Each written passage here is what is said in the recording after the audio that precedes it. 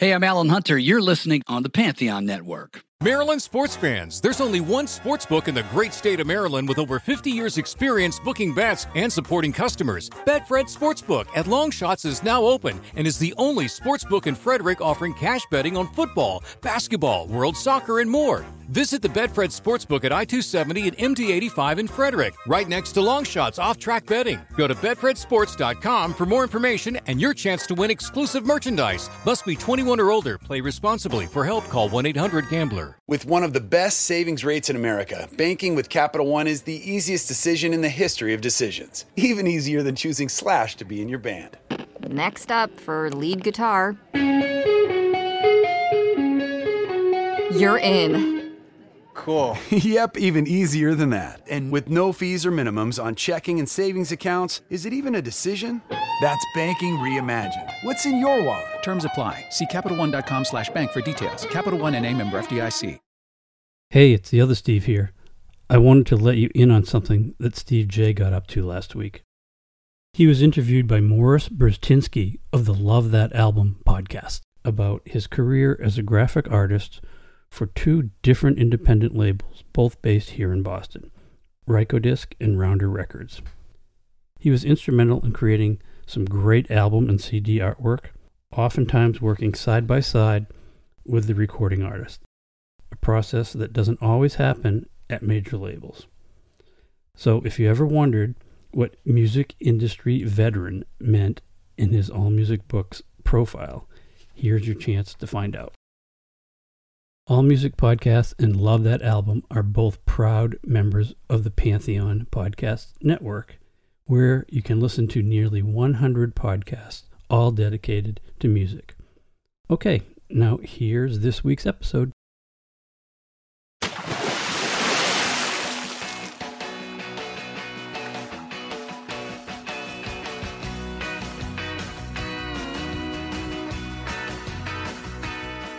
Hey everybody, thanks for tuning in to Deep Dive, the All Music Books podcast where we speak with authors of music books, bios, history, criticism, cultural takes, and everything in between. I'm your host, Steve J. Today's guest is Bradley Morgan. He's the author of U2's The Joshua Tree, Planting Roots in Mythic America. Welcome, Bradley. Hi, Stephen. Thank you for having me. It's a fascinating book, and I have some questions about how this all started because it's really unique. Can you tell us how this book came about and what was your concept behind it? So the reason why this book came about was because when Trump was elected, I started seeing in ways large and small in my life and hearing from others about a widening dichotomy in America, this increasing division based on partisan lines. And it was incredibly disturbing. I started feeling ways about myself that I didn't particularly like. I started becoming more cynical and fearful of things, and rightfully so, because a lot of bad things were happening within that presidency, and including things such as emboldening white supremacy, emboldening racism, encouraging violence. And I didn't like living like that. And so I started to just really get back into enjoying things that brought me happiness and peace and kind of centered me in a lot of different ways to keep me from being a cynical person, to kind of, yes, acknowledge and understand that things are difficult right now, but things can get better. And one of the ways that I did that was by just diving into the music that I loved and finding messages that were there before, but I probably was not cognizant of until just within the last few years with Trump's presidency. And when I started listening to The Joshua Tree from that perspective, I was hearing a lot of things that I didn't hear before. I love that album. I've been listening to that album for a long time, listened to it many times, and maybe on some deep unconscious level, I knew that there were these larger themes about the dichotomy of America because I heard elements of there, but I wasn't able to piece it together entirely for myself. But when I started seeing that increasing division in the dichotomy of America here under Trump, I started making a lot more sense. It's interesting, and I want to set the table a little bit because this discussion goes in a couple of different directions before kind of merging into a similar take. Let me ask you this. You write that the original vision was a bit different than how it would turn out. How so? So the original vision for my book was going to be a lot more critical of Trump. And the book is very critical of Trump and critical of the Reagan administration and how the Reagan administration's influence over the last 40 years have still impacted American politics and American society today. And I wanted to dive in a lot more deeper in a lot more academic level and have be U2's music and the Joshua Tree specifically kind of be a gateway to that. And when I was putting together the proposal, I was working with a wonderful editor named Rebecca Suzanne, who had worked with me on that proposal. And she brought it up to me. She said, you're writing about a band and you're writing about the music. You need to talk more about the music. Quite frankly, I owe a lot of gratitude to her for that, because I don't think this book would have been published with my original vision. And so then the challenge came to be, how could I communicate what I wanted to communicate and not compromise that while adding a lot more reflection about the music? I read a lot of political books, and I read a lot of music books as well, but I didn't feel confidence to write about music extensively. I didn't really write about music before this book. I've written a couple blogs for a community radio station, and I had one article published on Bob Dylan's song Murder Most Foul that he released during COVID. But that wasn't enough for me to really feel like, I can tackle a whole book on an album. But when I started mapping that out, I started to realize that, this already. Just speak passionately, do your research, because that was a big thing for me, was that the research element. I didn't want to put myself in a position where things could get challenged. So thanks to the Chicago Public Library system and a whole litany of other U2 authors who are very wonderful and very communicative and supportive, that I was able to get to a place where I felt comfortable writing about music when I hadn't before. Well, I will say that it is deeply about music and it's extremely personal, which I think many of the best books are. So a shout out to you and a shout out to your editor for telling you to write more about the music. Joshua Tree was huge out of the gates everywhere, certainly in America. I read a thoughtful review of the album when I was reading your book and doing some research in here, and it said, quote, "If war was an exploding political bomb, the Joshua Tree is a journey through its aftermath, trying to find sense and hope in the desperation." And you suggested as U2 calling out America, who is losing its way, when the album first came out, not all these years later. I think it's important to note that lyrically, obviously U2 has long been a politically band, but lyrically when this first came out, there were politics involved. There absolutely were politics involved. And when you write about U2, there's only one of two subjects you could write about when it comes to U2. It's either religion or politics. Both are interwoven throughout their entire discography.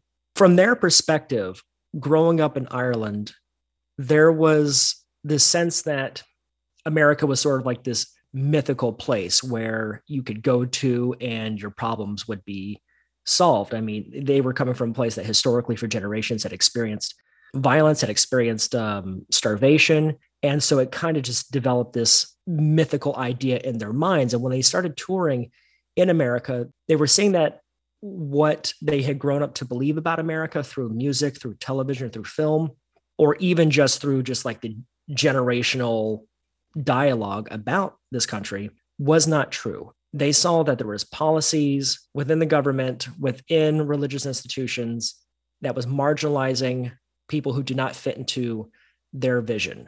So when I say their vision, a patriarchal, hierarchical, white ethno state. And in that, you have whole groups, whole swaths of people who are marginalized in the process, people of color, women. And this was an incredibly shocking thing for U2 to come and realize. And as opposed to just falling into that desperation of like, okay, this is all a lie, they reframed that by acknowledging what was happening, but reframing it from a perspective of, yes, this is bad, but there is a place that we can work to collectively as humans that will not be perfect. It will never be perfect, but there's an end goal that we can try to at least strive towards. And when I think about when they came to that conclusion in the mid 80s and releasing this album, and now that's kind of been my approach on how I handle a lot of social and political issues now, is that there's an acknowledgement of what is happening and we need to atone for that. But let's not get caught up in the self-flagellation of that and try to work towards that better society. Yes, it may not be attainable, it may not be perfect, and it may never happen, but it gives us something to work towards. But when I think about this, I think that if it wasn't at least attainable or possible, then what's the point? Because when I see activists marching the street or when I see them speaking, if it was really that none of this is possible, then what's the point? The fact that people are actually marching out there in the streets, fighting for things, tells me that we believe, if we may not acknowledge it or realize it immediately, that we can get to some place that is better than where we are now. In that answer, you mentioned the concept of reframing, and I think that's a really, really good word about the anniversary, 30-year anniversary of this record and your book. And it's important to note that, this was recorded in 1987, which was during America's Reagan Revolution, which kicked off a lot of this intense dialogue. Those lyrics are in the songs, and we'll get to those, but they're oblique, and one of the things I learned is that the working title was much, much more direct. Yes, the working title originally was called The Two Americas. And the original vision was that this was going to be a double album, with the first disc focused on more American themes and utilizing American roots music as influences, with the second disc being a continuation of what U2 had done before, relying on European sounds, more post-punk sounds. But that concept didn't really mesh well for them as they continued to think about it. So they doubled down on the Americanness. And so not only just addressing America in terms of its themes, but relying on the sounds and culture of America to inform the aesthetic and oral direction of the album. So the 30th anniversary was 2017, and U2 were certainly critical of Trump before the election. And then after he was elected, they saw the opportunity to critique the existential crisis they saw in Trump. But they also used the tour to unite people impacted by the division that followed the election. Isn't that right? Yes, this is absolutely right. And this is an incredible thing to point out, because one of the reasons why we have this extreme dichotomy, this widening division in our country, is that there are systems larger than us as individuals that gain something from that profit from that, or they gain an ideological advantage by keeping us divided, this whole divide and conquer kind of thing. I mean, U2 they're known for their politics. People know what they think. They're not afraid to share with us what they think. But what I give them credit for is to share with us what they think while not alienating people who may not agree with them, and instead finding ways to essentially work across the aisle, find ways that unite us on a common element, because it's through identifying our commonalities that we can then address our differences. And when we talked about earlier about assessing where we are now as a nation and where we have been and the flaws of that nation, it's an acknowledgement of where we are and how we got here. And you have to have an acknowledgement before you can progress and move forward. And I think that works not only just on a larger sense when we think about the mythical idea of America versus a reality, but how we interact with people who may be different than us. You're listening to All Music Podcasts, a member of Pantheon Media. We're speaking with Bradley Morgan, who's the author of U2's The Joshua Tree. Let's talk about some of the songs specifically, because first of all, I think everyone would acknowledge it's a great record. We've talked a little bit about the lyrics, but not specifically. So let's start with the opener, Where the Streets Have No Name. That song had an interesting journey with its conceptual genesis in Ethiopia and then in Ireland before shifting into America. Can you talk about that? So Bono was invited to go to Ethiopia on a humanitarian mission, and this was after Live Aid. And he was initially apprehensive at first because he didn't want it to be a big public relations thing. He wanted to go there anonymously and see what was happening, offer support and aid in ways that he could. And when he was there, it was a very impactful journey for him. He started to kind of see where he came from in Western civilization as being just spoiled children. There was a dignity with the Ethiopian people that he was interacting with that he did not see with people in America, with people in Ireland. And even the geography had an effect on him, because the idea of where the streets have no name, he's in Ethiopia, and he's seeing things in that community and juxtaposing it with his own experiences growing up. And he thinks about, like, the street you grow up on determines your socioeconomic class, that there's a good part of town, there's a bad part of town, there's a good block, bad block. And he's just not seeing that here. So the idea of where the streets have no name is this kind of, I don't want to say fictional, but that concept of there's something to attain here. Where you live does not determine your worth. And we see that now just in so many different ways. During the COVID pandemic, all this data is revealing that communities that are largely brown and Black are not getting the same services and resources as more white and more affluent communities. So this whole idea of, where you live in your community determines your health and safety, that still reverberates nearly 4 decades on from when Bono wrote that song. And it is a very oblique song. It's kind of hard to get that point. It can easily be missed. But that experience taught him that there needs to be this place where we are not demarcated by our differences, whether they're ethnic, gender, class-based, that we need to be able to have access to the things that are going to make us happy and healthy and contributing members of society. Well, I am a firm believer in the obliqueness, and I think most of the really, truly great songs out there perhaps have a different meaning for everyone. I still haven't found what I'm looking for is, on the surface anyways, a beautiful blank slate, wide open to interpretation. There's spirituality, love, perhaps the America of myth, all of those things.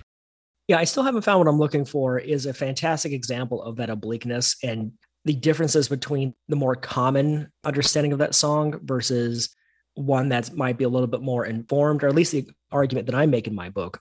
It's a song that just on the surface to a lot of people is about religion and Jesus and spiritual journeys.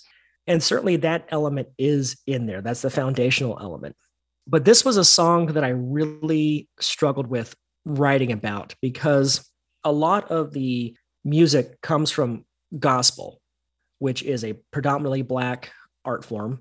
And it's an art form that, along with blues and soul music, has been appropriated by white artists who then become more successful commercially and critically than the sources that they're appropriating. And so when I was writing this chapter, I had to really take in consideration, is U2 doing the exact same thing?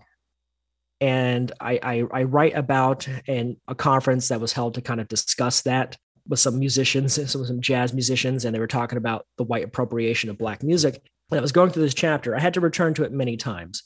And one of the last times I returned to it was after the George Floyd murder. That's when I really wrestled with this notion of white appropriation. Diving into that song and doing a lot more research into it, I ultimately realized that there's a larger theme here that contributes to the case I'm making for this album, because he's singing in the lyrics about kingdom come, where all the colors will bleed into one. And he's still talking about that idea where we're not separated by our surface level attributes. So he's talking about that place that's more universal, that's more human. I think contextually, that kind of theme raises above the kind of song that is your white person appropriating Black music song. And Bullet the Blue Sky is exactly the opposite. In my opinion, it is the most overtly political and perhaps the loudest call for accountability and responsibility. What are your thoughts on that song? That is such a great song, and it comes from a very emotional place. Bono had toured throughout Central America to see how Americans' foreign policy was having an effect in those areas. He went to Nicaragua, he went to El Salvador, and in interviews, he talks about seeing bodies thrown from vans and seeing jet planes and seeing the devastation, and it had a significant effect on him. His reaction in Bullet the Blue Sky is a very visceral, raw, emotional response. And for someone who's a very peaceful guy, I can imagine that was really disturbing. We all have a duality inside of us. I mean, we're all capable of a whole range of emotions and actions. And I think this song was like almost like exorcising a demon for him because he was so fearful of that kind of reaction. But he takes that fear and he takes that reaction and he pushes it back out there to get you to think about what he is saying and to get you to think about what he saw. So, and that song continues to have a relevance outside of the violence in Central to South America that's attributed to the Reagan administration, and especially in a live setting, because that raw emotional reaction to injustice or violence can be applied to anything that's happened in the last 30 years, whether it be 9/11, whether it be violence stemming from economic disparity. When they toured the album in mid-20 teens for the Innocence Experience tour, a lot of the visuals in the concert conveyed images of like Wall Street and, corporate fat cats and stuff like that, because that was what people were angry about at the time. So part of the reason why that song has an enduring resonance is because that raw, visceral, emotional reaction is applicable to a lot of areas that are causing further disparity within our society. And, the casual listener may say, well, I never picked up that, or, I didn't realize that these songs were so deep. But, U2 has always explored politics with both a capital and a small p. One of the ones that most people probably do know, Bad, or one of their biggest hits, that deals with heroin, which had always been a big problem in Ireland, as it is in America. There's also Wire from the same album, Unforgettable Fire, which was great. I returned to that album while I was reading your book. And on this album, it's quite specific in Running to Stand Still. I mean, it's apparent that that's what that song's about. So Running to Stand Still is a song Bono wrote about an apartment complex that he grew up near called Ballymun Flats in Dublin. And Dublin had decided to eliminate a lot of these local neighborhoods and then instead move them to these large high rises, that disrupted the communities that had been established for so long in these neighborhoods. And then when you have a group of people who are marginalized because of their class, and you uproot them and you put them in a situation where they don't have the same resources, the same community connections, they're most at risk for falling into substance abuse. Bono and the rest of U2 certainly had friends and acquaintances who did fall into that. And I think when you grow up near that kind of thing happening, it does have an effect on you. Certainly there's something about his development where this community and the uprooting of it had a really big impact on him. There's a lot in here. Like many of the Irish, religion plays a big part. Exit explores Americans' fascination with, the so-called Heartland murders. And it's a darker demonic side that Bono eyeballs, as one of the authors says. And it's interesting because that is still relevant today. And, as we talked earlier on the 2017 30th anniversary tour, it allowed the band, and they talk about this in your book, that they had re-examined through a different lens, through a newer lens. And, a video of Exit was also repurposed to focus on Trump. So in the original context of Exit, when the album was released, Bono was reading a lot of American authors who were part of the new journalism movement. This included Flannery O'Connor, Truman Capote, Norman Mailer. And it's fascinating to him because it's a window into the American heartland and something that was very interesting to him and sparked his curiosity. And in the song, he writes about a figure who's wandering the desert and feels alienated by society, feels left behind by his society, and lives on the margins. And within those margins, he's allowed to kind of just go through this feedback loop that then devolves him into a being that wants to commit a kind of murder, this person who's been left behind by society. And by the time the 30th anniversary tour comes around, the context does change a little bit. So when you saw the 30th anniversary of the Joshua Tree tour, they opened up Exit with a video from a series from the 50s called Track Down. It was a sort of Western series that aired on CBS, and they had a clip of a kind of like snake oil salesman who comes into this Western town, and he's saying, I will protect you from the outsiders. I will build a great big wall around your town that will keep out all these outsiders. And the townsfolk are very divided. Some don't see a big wall built around their town as being a good thing. And they see this guy as just, he's full of bunk. He doesn't know what he's talking about. He's here just to profit off of us and, leave us behind. He doesn't care. And there's others who I like what this guy says. He's speaking for my values. And doesn't this sound familiar? It sounds like, what we heard during Trump running for his term in office with, I'm going to build a big wall in Mexico and have people pay for it. And then we have a whole cultural dialogue about the xenophobia and of that and the white supremacy that follows.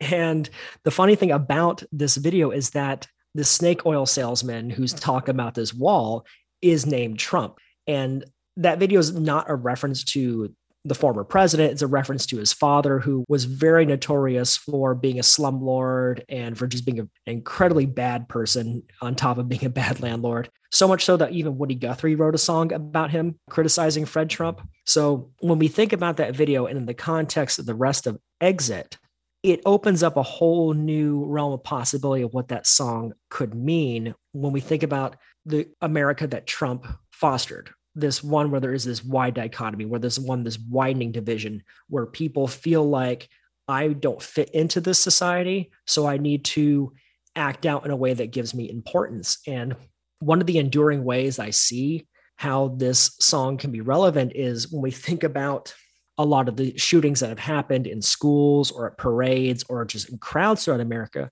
All these shootings are being perpetrated by young white men. And there's something that's happening in our society that is poisoning these men's minds. And towards the end of the album, it's not the last song. In God's Country, despite the name, is not about religion, but more about Bono's sense of alienation and perception, anyway, of the failure of the American dream. You're right. So when he sings in God's Country, he's talking about the people, whether or not they're geographically in the heartland or they're metaphorically in the heartland, but it's a group of people who don't fit in with the vision that the political leaders have or the religious leaders have, that they are the victims of disastrous domestic policies that are being conducted at their expense. And so he sings about these people, sleep comes like a drug here in God's Country. What he means by that is that these people have really nothing to look forward to, that they're living in a country where they can see that people are advancing socially. People are advancing in a lot of different ways, but they're still being left behind. They are living on the margins and nothing's being done for the benefit of them. It's for the people who run the institutions who are getting richer and more powerful at the expense of them. And they're just being left behind to kind of just figure it out. And whether or not someone in that kind of situation falls into drugs or they fall into violence, there's nothing there that really saves them from that. And they're lost in this country, here in God's Country. You're listening to All Music Podcasts, a member of Pantheon Media. We're speaking with Bradley Morgan, who's the author of U2's The Joshua Tree, Planting Roots in Mythic America. It is a deep dive into this record. He's got a lot of research to back it up, but there's some other things that you dive into, which really help explain kind of the concept, which is very broad and deep, of the record. And one of the things is, it's the first time that the band really tried to incorporate American roots music into the mix. So yes, they did become very interested in roots music, just touring through America, because when they were growing up in Ireland, their understanding of like American roots music were very just bland, generic white people appropriating Black music that they would hear on their local radio station. But The Edge talks about when he's touring through America that he's able to access public radio and he's hearing real blues, real R&B musicians, things that he didn't necessarily have access to before. This was also just kind of furthering their interest in American roots music. And they had like a little bit of an awkward stumble in how they reflected that. If you go to YouTube, there's a really, really funny clip of them doing their first like Americanized performance, but it's for Irish television. They look like extras from Easy Rider. They look absolutely ridiculous. And they're chugging along this blues and roots music that they hadn't themselves been practicing that long. They perform a song that's never, ever seen the light of day. And it was the only performance, a song called Woman Fish, which is pretty ridiculously awful. And they also do a cover of Knocking on Heaven's Door, but they also use this as an opportunity to premiere Trip Through Your Wires, which on the album is like the song that's most rooted in that kind of American roots music style. And it doesn't sound too bad, but for them, it was an actual like considerable journey for them to get to a place where they can confidently play roots music that not only honored the tradition, but elevated it to what they were trying to do. And, That's understandable. I mean, these are guys who grew up in Ireland, not around this kind of music. And the fact that they were able to pull it off, I think, is remarkable. And of course, there's the desert landscapes of the American West, which play a huge part in, the concept, the songwriting, the music, and also the album cover. So they described how cinematic the landscape was, which is true. I mean, it's a very cinematic part of the country. And it's fascinating to them because they don't have deserts in Ireland. It's something that's completely new to them. And I don't know if you or if some of your listeners have not been to the desert. I went for the first time in 2019 as a 31-year-old adult, and it was remarkable. It was incredibly amazing. And when you're in that kind of environment, you do get very self-reflective. When they were seeing the desert for the first time, they were thinking a lot about their own identities. Even The Edge says that they didn't understand their own Irishness until they went into the American desert. That to be able to get outside of a place and then that's a part of you, you think, oh, I understand all of this so far, but there's more to learn when you get out of that into an environment that challenges you. And doesn't have Guinness. Right. I don't know there's a place in Death Valley where you can get a good pour.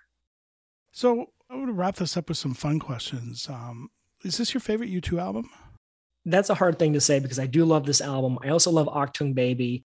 I think I probably played the Joshua Tree more than any other U2 album because of this book. And I think I connect to it in ways that I don't with other albums. It probably is. I do like Achtung Baby a lot, but it probably is. It's such a hard thing because they're both so good and they have such other great albums. Definitely. Boy is great. Unforgettable Fire is fantastic. The last year, I've been really, really diving deep into October more and paying attention in ways that I hadn't before with that album. Yeah, I think I mentioned to you, I saw them on that tour here in Boston. That's so cool. Long time ago. Do you have a favorite track on the album? I think it would be One Tree Hill.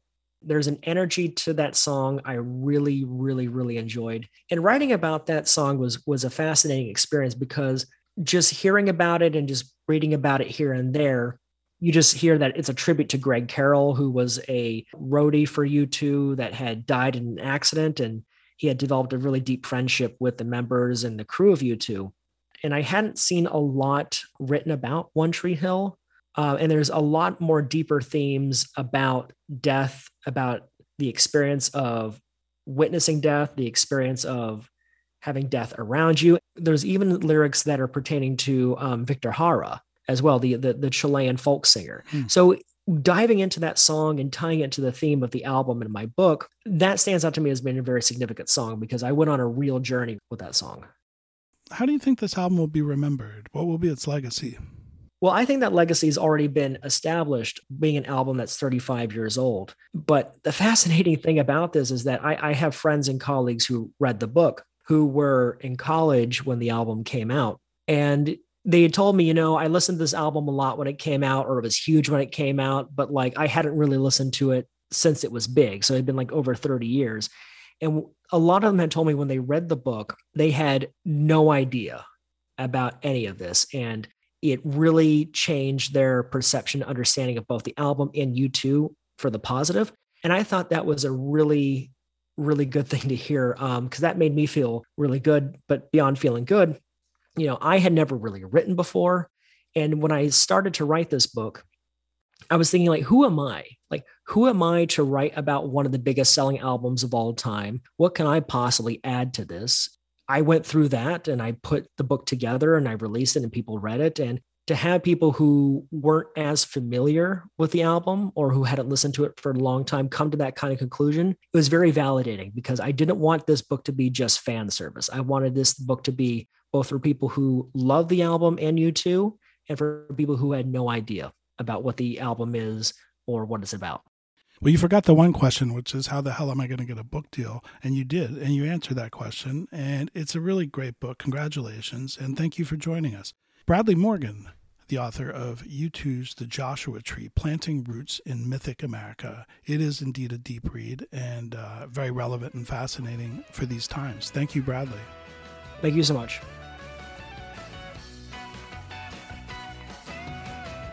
If you would like to buy this book, please go to allmusicbooks.com and you can buy it through our site. You can also check out the rest of our deep dive podcasts there as well and subscribe so you don't miss a thing. I'd also like to thank our engineer, Steve Folsom. You can check him out at fullsound.com. Finally, big ups to Frankie and the Pool Boys for their one-of-a-kind music played throughout the podcasts.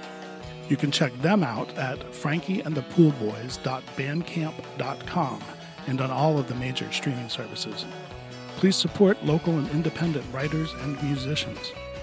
We're out until the next time, and thanks again for tuning in to Deep Dive, an allmusicbooks.com podcast and now a proud member of the Pantheon Podcast Network.